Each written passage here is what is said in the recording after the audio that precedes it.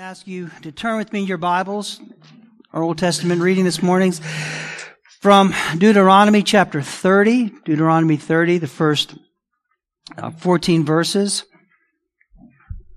And just keep this in mind as we preach this morning, go to Romans. This is coming off the heels of God's covenant renewal with His people and the promises that He puts before them in chapter 29, and the need for repentance and forgiveness and their duty before the Lord to follow Him as their people. So, chapter 30, beginning in verse 1 of Deuteronomy.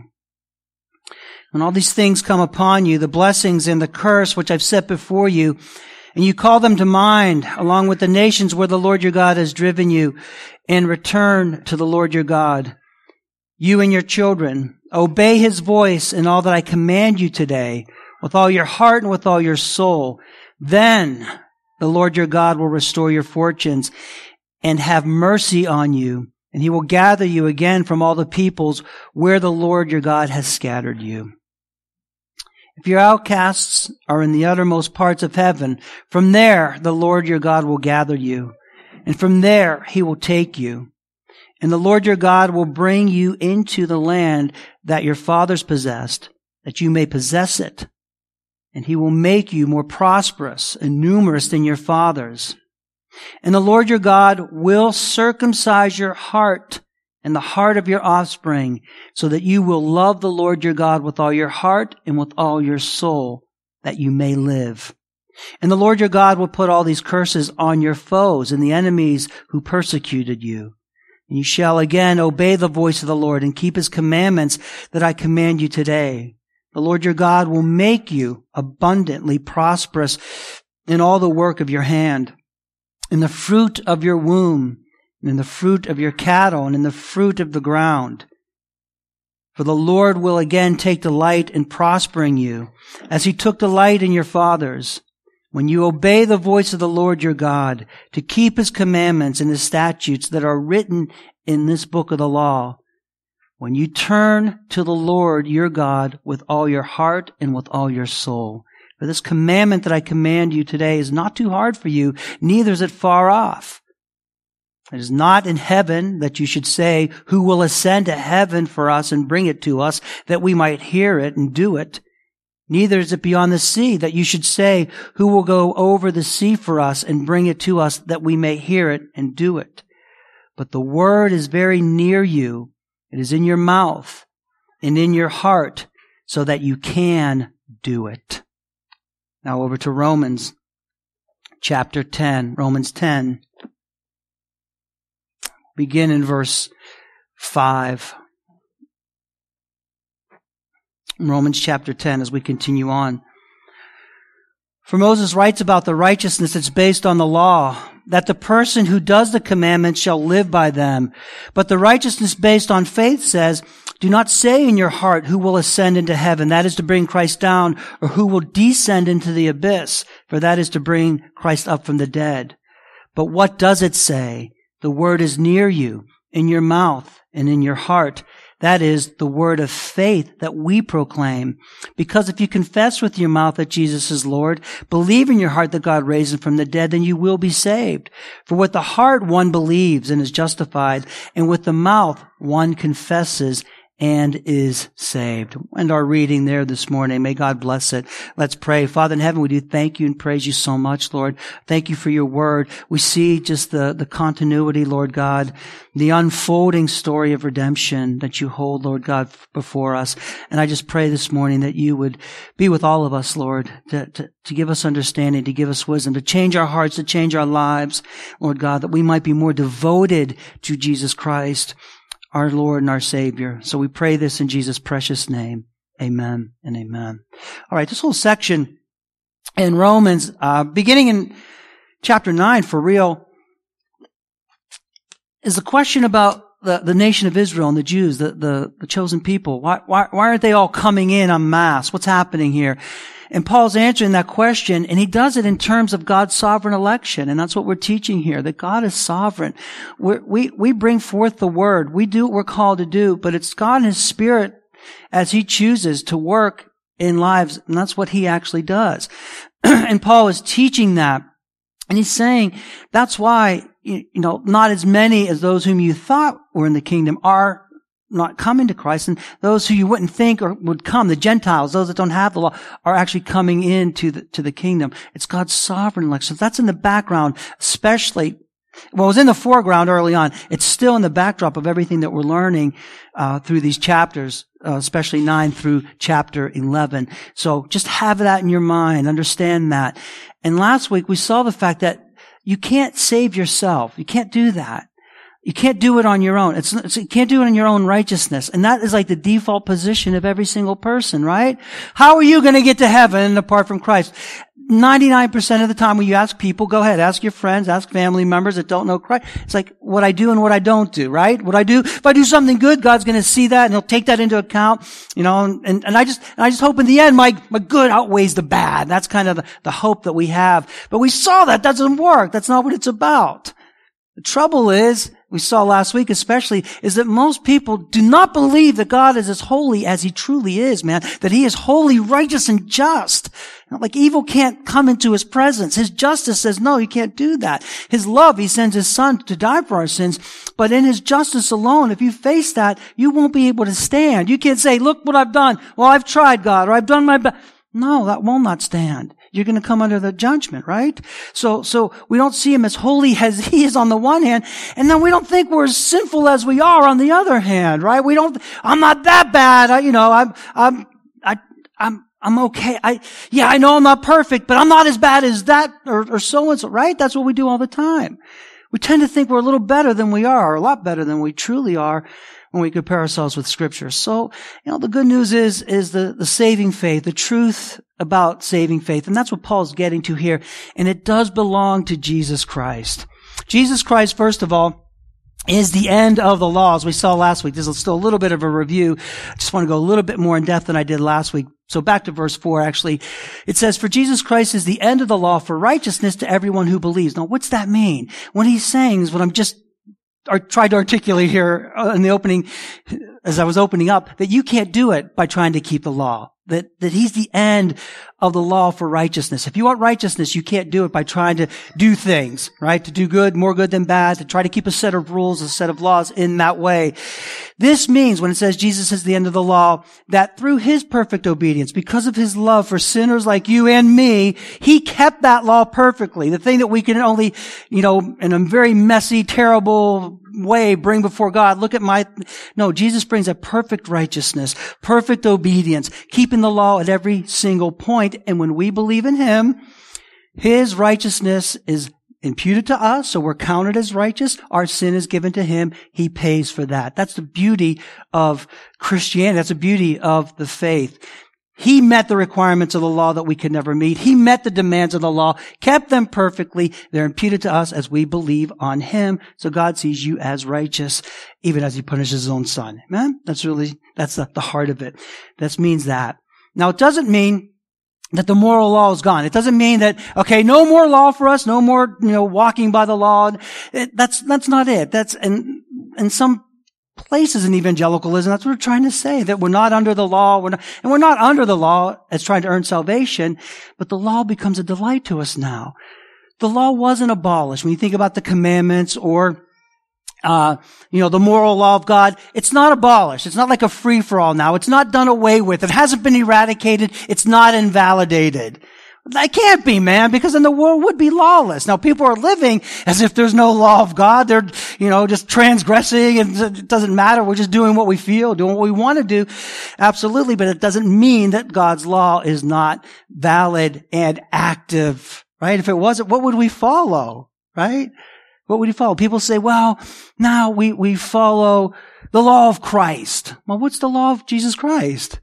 Go ahead, read in Matthew, the Sermon on the Mount. We see the law of Christ. It's just a reiteration and expression of the commandments, right? So when He says, you've heard it said, don't commit adultery. But I'm telling you, when you look at a woman lustfully and you want her in that way, you've already committed adultery in your heart. That just goes right back to the commandments. Paul does the same thing in Ephesians 4, Colossians 3. When he says as a Christian, he says, look, man, you used to be a thief. don't steal anymore. Well, there's the commandments right there. But go to work with your hands doing that which is right. So it goes back to the commandments. It's not like, we get rid of the moral law, we get rid of the commandments, we're just free to live this way in Christ. No. Well, we follow the law of love. What's the law of love?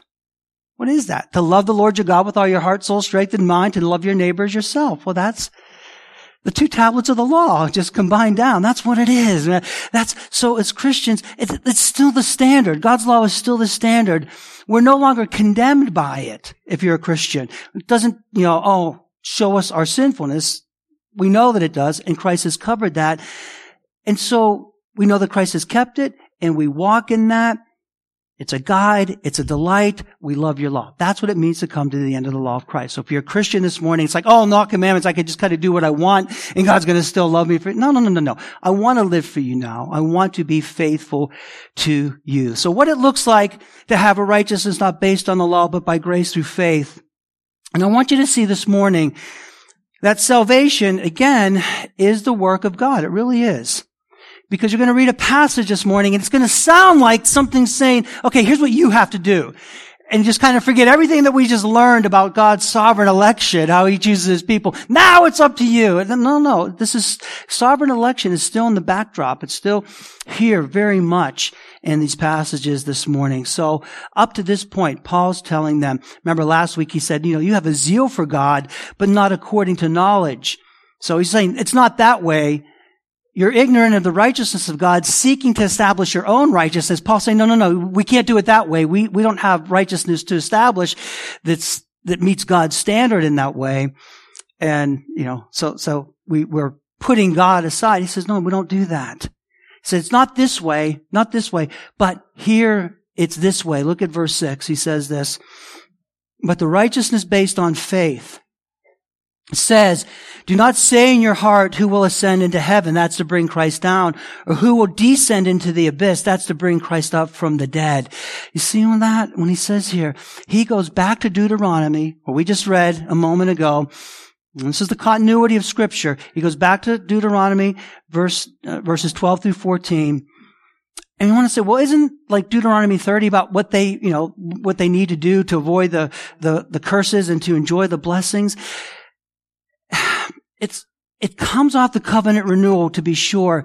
But the question is, how are they able to obey God? How are you able to please God and have those blessings poured out? How are you able to do that in the very first place? Can you do that on your own? Is that something you must strive? Is that something they did in the Old Testament? Hey, in the Old Testament, they lived that way and that was the way of... No. Salvation is always by grace through faith. Remember what we read in Deuteronomy chapter 30, verses 6 through 8. And here it is. This is how we do it. This is how he does it in us. This is why there are those who really believe and know as he opens our eyes. And then others say, man, what is he even talking about? I don't even get this. This is just like, it doesn't make... Right? This is how. And the Lord your God will circumcise your heart and the heart of your offspring. Okay, so that you will love the Lord your God with all your heart, with all your soul, that you may live. That's the way we come to know and we love and trust, as he does that work inside of us. That's how we obey his commands. That's how we could please God. As he changes us, he circumcises our heart and puts that desire that we may live in that way. Verse 7, the Lord your God will put all these curses on your foes and the enemies who persecuted you. And you shall again obey the voice of the Lord, keep all of his commandments that I command you today. See, it's all of grace. It wasn't by work back then either. People say in the Old Testament they work, New Testament's great. No, man. It's all of grace all the time in that way. And then ultimately, as you see the redemptive history, it's really cool because what he was saying, Moses was saying back then, is applied by Paul to Jesus Christ. So what they were doing back then was looking forward to Christ. So when he says, do not say in your heart who will ascend to heaven, that goes back to Deuteronomy 30, or who will descend into the abyss, that's to bring Christ up from the dead. What he's saying there, these apply directly to Jesus Christ. So it's not as if we're going here to find salvation. Christ came down for us to bring salvation. Don't go up there. You're not going to find it up there. You could search high and low. You could do all you can to find salvation. No, the one who came down from heaven is the same one who was raised for our justification. That's the application. That's the fulfillment of what's being said in Deuteronomy 30 all those years ago, and it points to Jesus Christ. Salvation was never about keeping or doing, but it's always been about God's sovereign grace. That's what Paul was pointing out here. That's what Paul's saying. If you're a Christian this morning, you've had that grace poured into your heart. That's why you need to love Jesus Christ and serve Him with all your heart, soul, strength, and mind, because you have been delivered. Now, there's still blessings for obedience and curses or consequences for disobedience, to be sure, but always we belong to Jesus Christ. This points to and looks to Jesus Christ who saves us. And then he goes on. I want you to see the source in verse 8. Check this out. What does it say? The word is very near you, in your mouth and in your heart. That is the word of faith that we proclaim. That's the gospel itself. He's saying the word is very near you. God says, I'm going to put that word. I'm going to circumcise your heart. I'm going to put this in your heart. I'm doing this. You're not doing this. It's not something that you do. It's something that I grant to you by grace. So Christ is the source of that faith. This entire section. So if you're witnessing or talking to people, we always say, if you confess with your mouth, Jesus is Lord, believe in your heart, God raised him from the dead. We miss that verse before that. It says, the word is near you, in your mouth and in your heart. Who puts that in your mouth and in your heart? This entire section is not, let me just say, it's not like a formula. It's kind of turned into a formula for salvation, or part of that. And I don't want to say we absolutely preach the gospel, of course, freely and fully. We make the appeal. We speak this promise. If you do confess with your mouth, Jesus Lord, believe in your heart, God raised him from the dead. But don't mistake it for some formula for salvation, because that confession comes from a faith that actually flows from regeneration that God has already worked in your heart. So when we're confessing Christ and believing in our heart, it's not like, okay, at that moment he's going to save. It's because he's already saved us. Because he's already worked, because our circumcised heart, because we can't call upon his name until or unless he changes our heart. So don't lose that in everything that Paul's speaking to here in these chapters, that this salvation is from God. As the gospel's preached, as you proclaim it, as you talk about Jesus' death, our sinfulness, his love, his life given for us, it's the Lord who puts that word of faith in your mouth and your heart to confess him and to proclaim him. Who puts in your mouth and in your heart? It's he. He does that. Deuteronomy chapter 30. Ezekiel 31:34 says this. Jeremiah 31. For this is the covenant that I will make with the house of Israel after those days, declares the Lord. I will put my law within them. See, I'm going to put my law within you. That's what I am doing for you. It's not something you do, and then this is what I do, so you can believe, so you can obey. And I'll write it on their hearts. And I'll be their God, and they shall be my people. And no longer shall each one of them teach his neighbor or each his brother, saying, know the Lord, for they shall know me from the least of them to the greatest, declares the Lord. For I will forgive their iniquity, and I will remember their sins no more. I put this love in your heart. I put this faith in your heart with which you believe as a Christian. No credit to us, all glory to God in that way. Ezekiel 36:26 and 27. And I will give you a new heart. I'm going to take the old heart, that heart, I'm going to put a new spirit within you, and I will remove the heart of stone from your flesh and give you a heart of flesh. That means a heart of stone is that when it's a rock, man. When the gospel's preached, you're just going to deny it. You're just going to reject it. You're going to say, no way, man. I don't believe this stuff. Get away from me. This is not right. I don't believe. My heart is hard. It's God who takes that heart for each one of you. You know this. You didn't soften your own heart, man. He changes your heart, and then you believe with that. That way he gets all glory, honor, and grace that he deserves. And then we are filled with that love of Christ. So he takes that heart of stone, gives us a heart of flesh with which we believe and receive him. Do you understand? Do you understand that? He puts that in our heart. Saving faith has never been and never will be a good work. That faith that you have, saving faith, is not something, listen, you don't have something deep within you That's saving faith, okay? I have it down there somewhere. It's somewhere, it's kind of dormant for right now. It's not something that you muster up along the way. Well, I'm just gonna believe. I'm gonna try real hard to believe in God. It's something that I do. It's not something you discover in yourself and then exercise it. No. It comes from outside of us. He puts that faith in our heart, and that's what we believe in. Then we confess. Then we believe in our hearts. That comes out in our lives. Saving faith is a gift from God. It's foreign to us. It's outside of us. It's outside of yourself. He grants that to us. Ephesians 2:8-9 tells us very plainly, "For by grace you have been saved through faith. And this is not your own doing. It's a gift of God, not a result of work that nobody could boast." When you're a Christian, you cannot boast in anything of yourself, can you? Can you say, I've done this, that's why God loves me. I've done this, I haven't done that, so that's why God has, shown favor to me. Because I've been a good boy, because I've been a good girl, because I tried. No. You know that.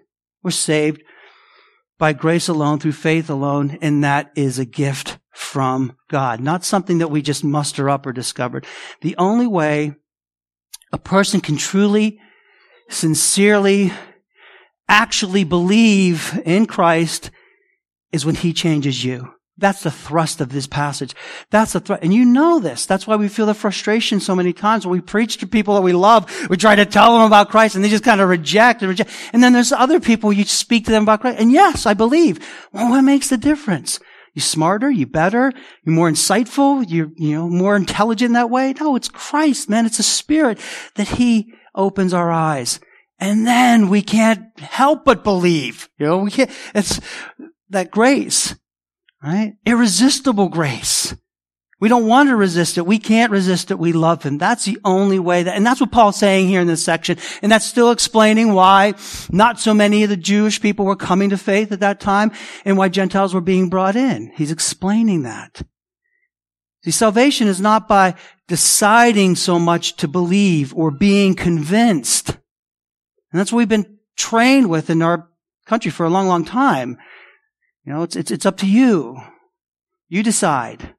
You make that choice. When you're ready to believe. Talk to people all the time. Well, I'm not ready to believe yet. I still need to live my life. I still want to party more. I still want to do this. That's not at all what Scripture teaches. It's not deciding to believe or being convinced. It's not like saying, okay, here's the gospel. Here's the evidence for Christ. What are you going to do with it, man? Come on. You decide what you're going to do. It's not like that. And if you're saved this morning, you know that. If you're in Jesus Christ this morning, you know that that's true.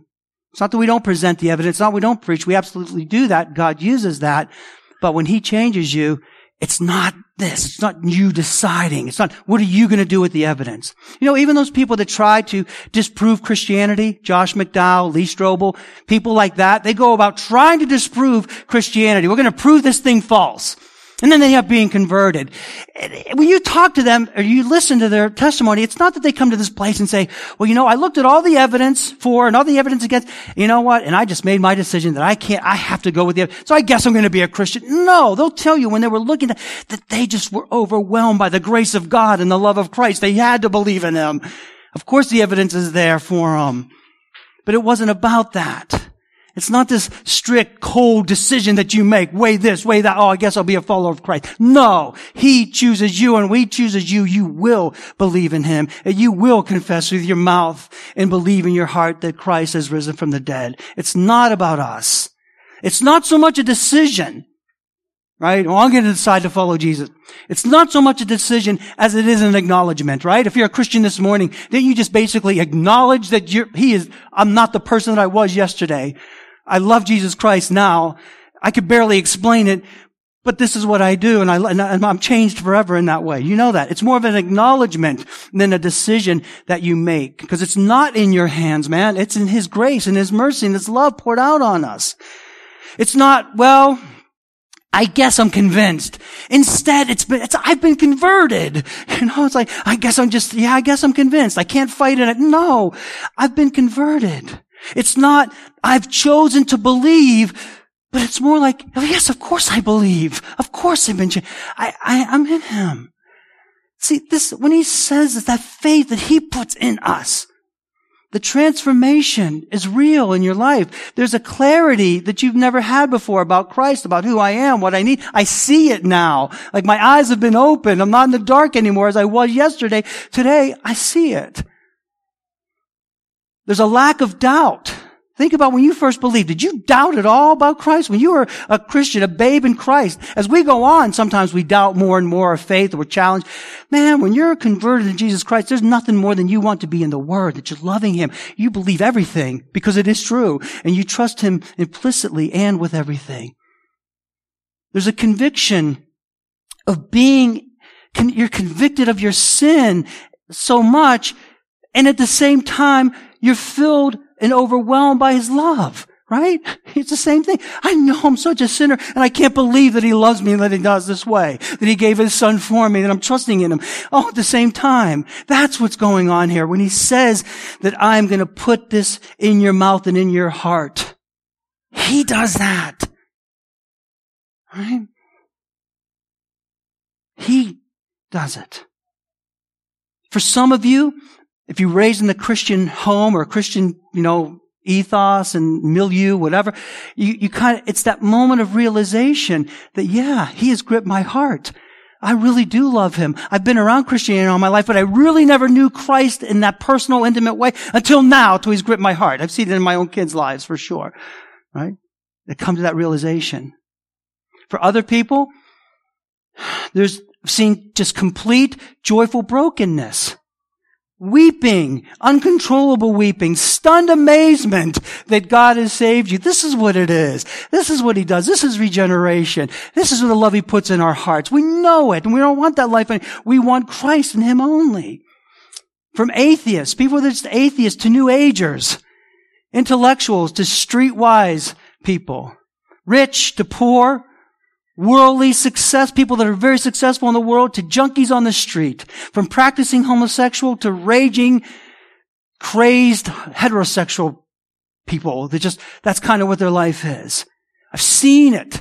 You've heard it. You know it. That transformation that takes place. So the riches don't matter anymore. Jesus Christ does. It doesn't matter that I'm poor. I have all that I need in Jesus Christ. I'm done with this life. I don't identify in that way anymore. My identity is in Jesus Christ. Not in my feelings. Not in what I want. Not what I think. It's in Christ alone and who He says I am. That comes from Him. Do you understand?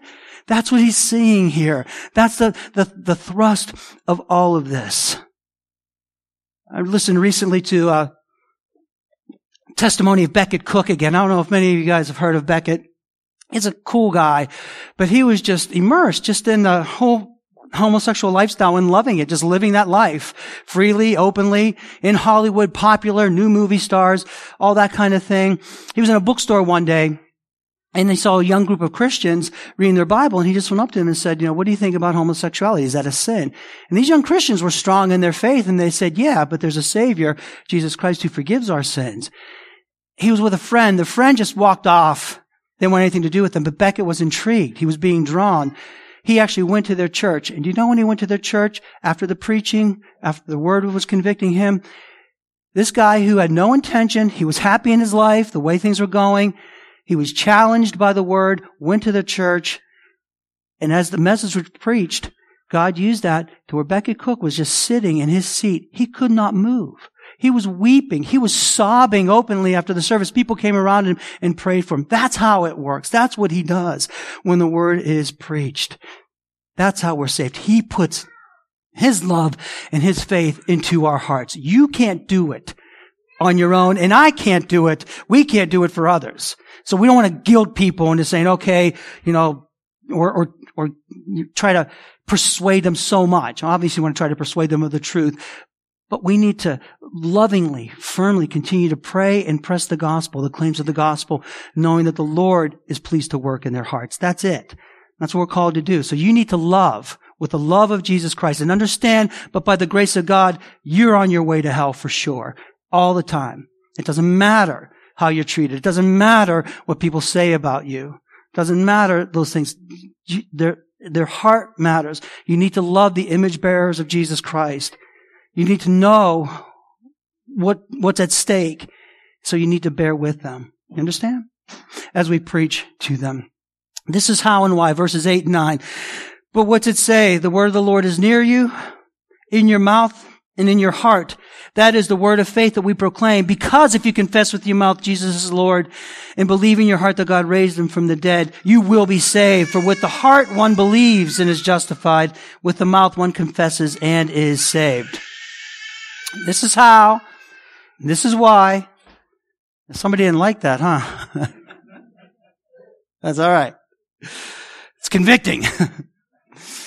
This is how and why you confess with your mouth. He puts it in your mouth. It follows when he puts it in your mouth that you can't keep it inside. And you know this, man. If you're a Christian this morning, you know that you are going to confess Jesus Christ. You're going to express your faith in Christ Jesus. You're going to own it. You're going to tell it to the world. It's not a secret. Right?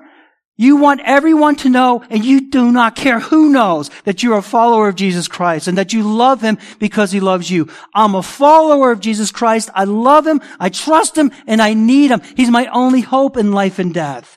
You're articulating your allegiance to him when you confess with your mouth. You're identifying, you're associating with your Savior. And we should never be ashamed of that, or never be afraid of that, or never hold back on that. We're not arrogant about it, and we're not boastful about it in a sinful way, but we're just saying, this is the fact. He's my Savior and I love him and I trust him because he loves me. You confess with your mouth Jesus as Lord.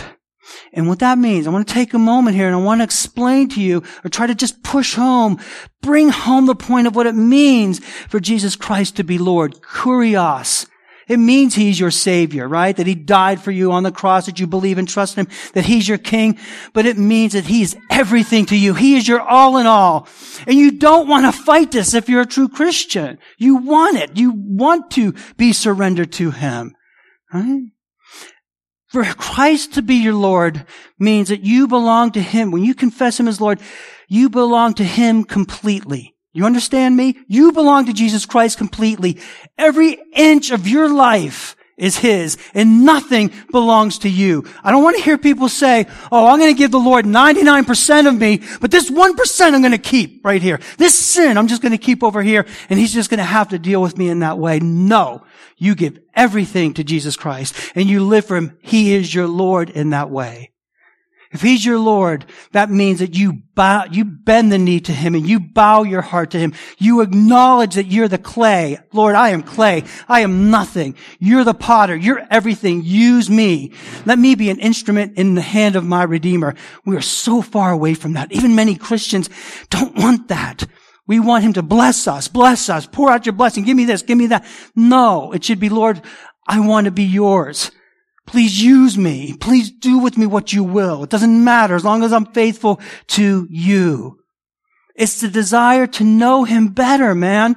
That's what it means when he's Lord. To serve him more fully, to serve Christ, to honor him, to represent him well. Don't you want to represent him well? With integrity, with humility, and with honesty. Don't you want people to see Christ in you? Instead of our little sinful ways and making sure we get our way and making sure we do this and being that. No, I want them to see Christ in me. You understand that? When Christ is your Lord, he overrides your feelings, man. We're living in a day and age where everybody's living on feelings. I feel this, so that must be true. I feel in my heart, I don't feel this love for this person, but I feel this. Listen, as a Christian, his word overrides your feelings. It does. It must. Because we're submitted to him. So if I feel a sinful way, I'm going to say, no. Here's what God's word says. I'm going to submit to that. I'm not going to sin. If his word tells me that this is what I need to do, well, I'm going to do that instead of what I feel like doing, because you feel like doing all kinds of things all the time. I feel like doing all kinds of things that are sinful. And we're living in a promiscuous day and age. This freedom, as long as they love each other, as long as they're sincere. Listen, man, if it doesn't line up with the word and you're a Christian this morning and you think that way, then you better rethink. Because you're not living according to the way and will of the Lord your Jesus Christ, who is your Lord. That means when he's Lord, it is his way. It is his word that overrides my feelings. Get that straight. Get that down. Understand that. Because our feelings deceive us. Our feelings trick us. Our feelings make us rationalize, minimize the Word of God, rationalize our sins. Right? That's what they do. Oh, well, the Lord understands. Everybody else is doing it. God, no. His Word doesn't change. You understand? You need to understand that if He's your Lord, you will strive for that.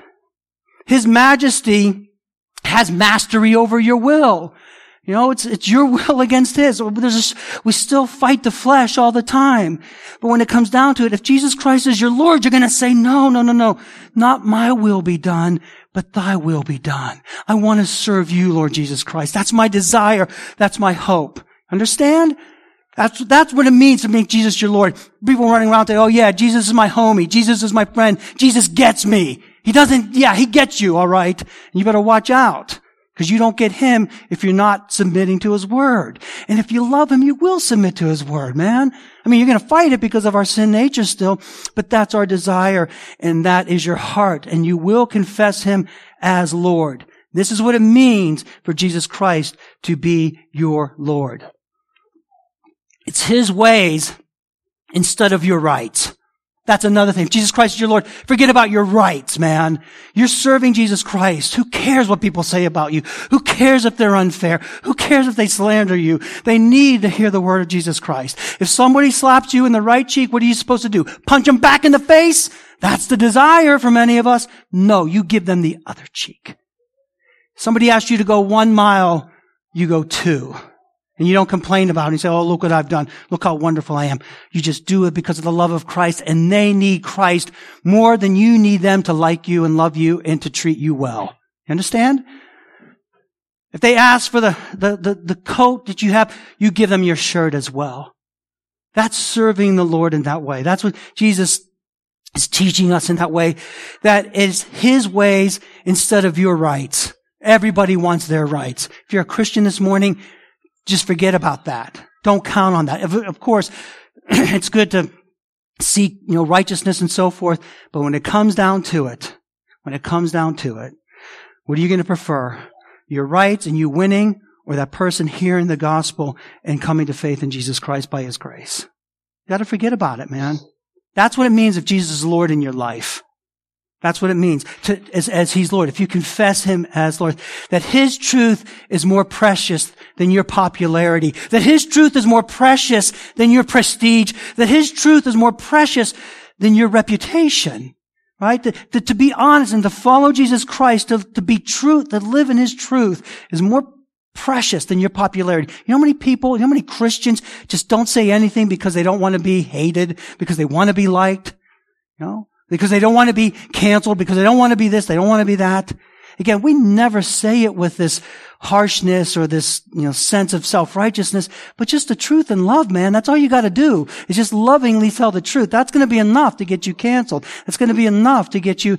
And if you're worried about that, well, then Jesus isn't your Lord in that sense. So you've denied Him in that way, because that's part of what it means to be Christ. He says, count the cost, man. You count it. If you're going to follow me, you know that you're not going to be loved by the world. They're going to see you as hypocritical, insensitive, unloving, uncaring.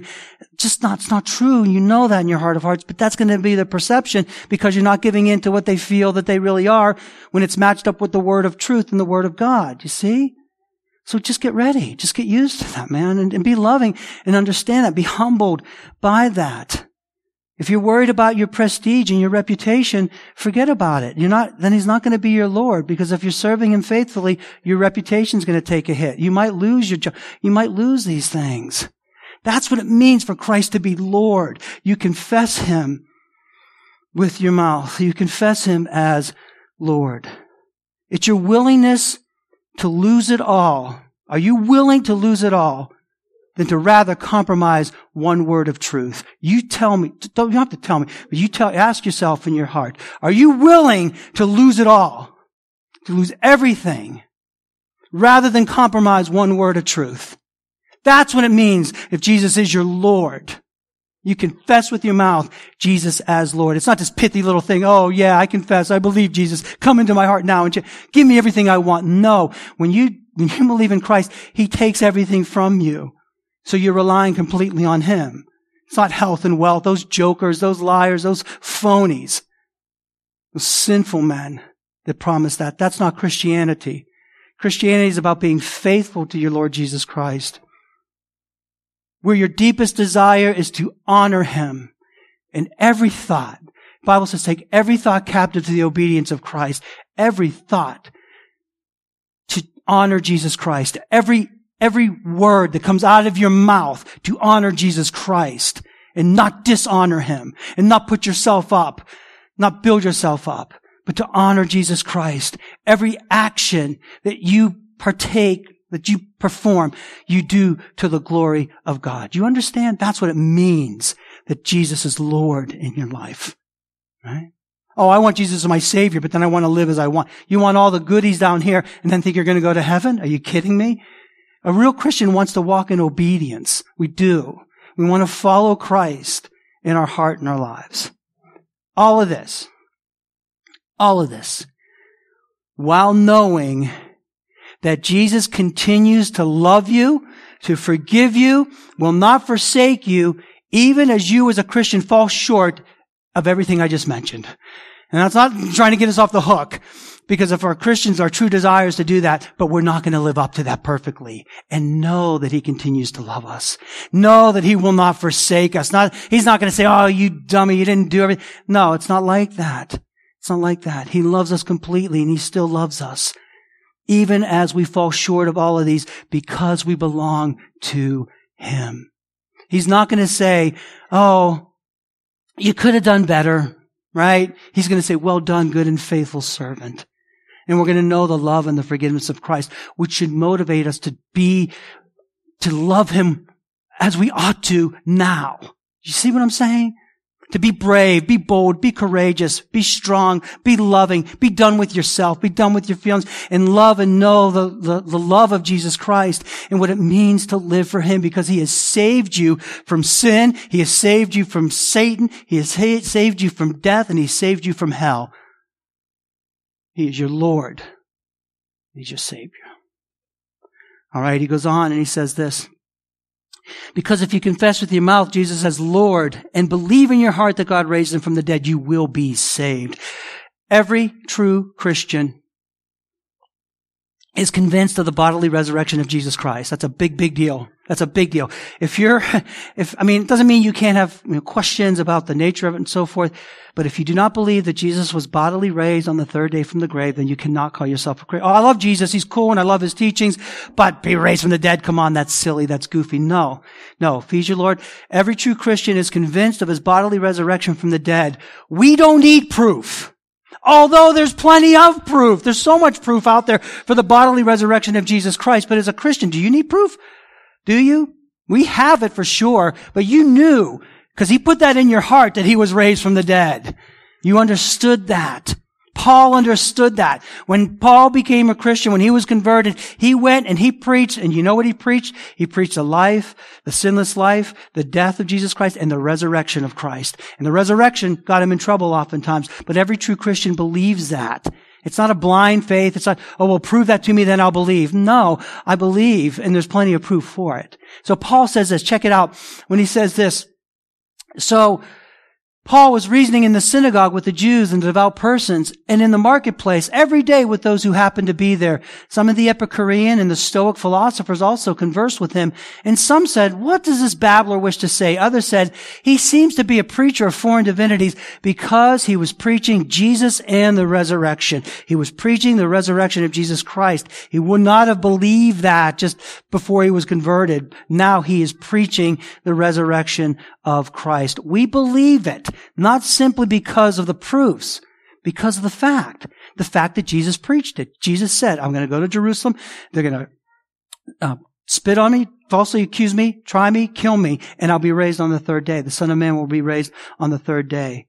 He predicted it. The Old Testament prophesied that Jesus would not see corruption. Psalm 16 says this, for you will not abandon my soul to the grave or let your Holy One see corruption. That applies directly to Jesus Christ. That's a prophecy to Christ Himself. We know if He's not raised, what the consequences are. If Jesus hasn't been raised for the Christians, then we're out of here. Let's go. Let's go party. Let's go do whatever we want to do, because there's no Christianity. There's no faith. It's the hinge. It's a great foundation. It's everything depends on the resurrection of Jesus Christ. Bodily resurrection. So if you're here today and saying, I like some of the stuff that Jesus guy did, but the resurrection, come on. No. You need to look to the Lord and be saved, because every true Christian knows that Christ has been raised from the dead, and we preach it, and we don't hide that fact, because that's the only way that he has been vindicated. Because it's true, he has been vindicated. He is who he said he was. He did what he said he would do. It is very true. And so you need to reckon that. You need to believe that. You need to understand that. The resurrection of Jesus Christ proves his victory over the grave, over sin, over death, over the penalty of our sin. Well, I just want to close by noting the contrast. And I want you to heed this. I want you to remember this, because as Paul's talking about this relationship, we see sovereign election behind all of this. It also comes down to this, the contrast. Heed this, please. You cannot be saved, and you are not saved, if you believe that you could get to heaven by doing your best, by trying harder, by being better, by giving certain things up, by doing other things, by trying to keep the law, and hoping that God will see you and how good you are and then save you. If you believe that, then you're in deep trouble right now. That's not the way you're saved. That you need to turn, repent, believe on the Lord Jesus Christ even this morning. But I also want to caution you. I want to caution others. You may not be saved. You may be in that very same category if you merely profess Christ. If you confess Jesus as Lord in your heart and serve him, you know that that's been in there. Because there are a lot of people that make a profession of faith in Jesus Christ. That happens in the church all the time. Why do you think people leave the church in droves? Why do you think people are progressive? Why do you think people are just deconstructing? Why do you think people are going to live? Because they made a profession of faith, but it wasn't in Christ. It wasn't his word wasn't near you, wasn't in your mouth and in your heart. Right? It's on the surface. That shows. That's a big deal today. And it's a big deal for many pastors. We're concerned. Are you truly in the Lord? If you're merely professing Christ as Lord, listen. You might participate. You might come to church. You might go to the Bible study. You might do that, but you're not practicing the faith. It doesn't mean much. You're just doing it. It's just a window dressing. It's just what you're supposed to do, man. I'm supposed to go to church. I'll try this out, or I'll do this, or I'll do that. You might participate in the life of the church, but you're not practicing. You're not trusting in Christ. He's not everything to you. You might serve in some capacity, but you're not completely submitted to Jesus Christ. Okay, well, I'll do this, and that's just almost kind of a workspace thing. I'm going to do this, I'm going to do that because I'm supposed to be, because I'm a little Christian. No. You might serve all you want, but are you submitted to the Lord Jesus Christ? There are people that profess Christ that do not truly know him. You might say, I want it his way, but you want it on your terms, man. You want it on your terms. You say, yeah, I want it his way. Yeah, up to a point.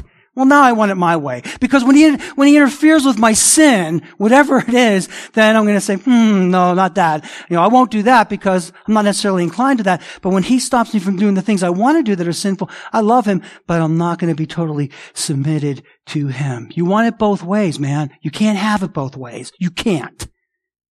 Right? You can't serve two masters. You'll love one and you'll hate the other. Okay? That's it.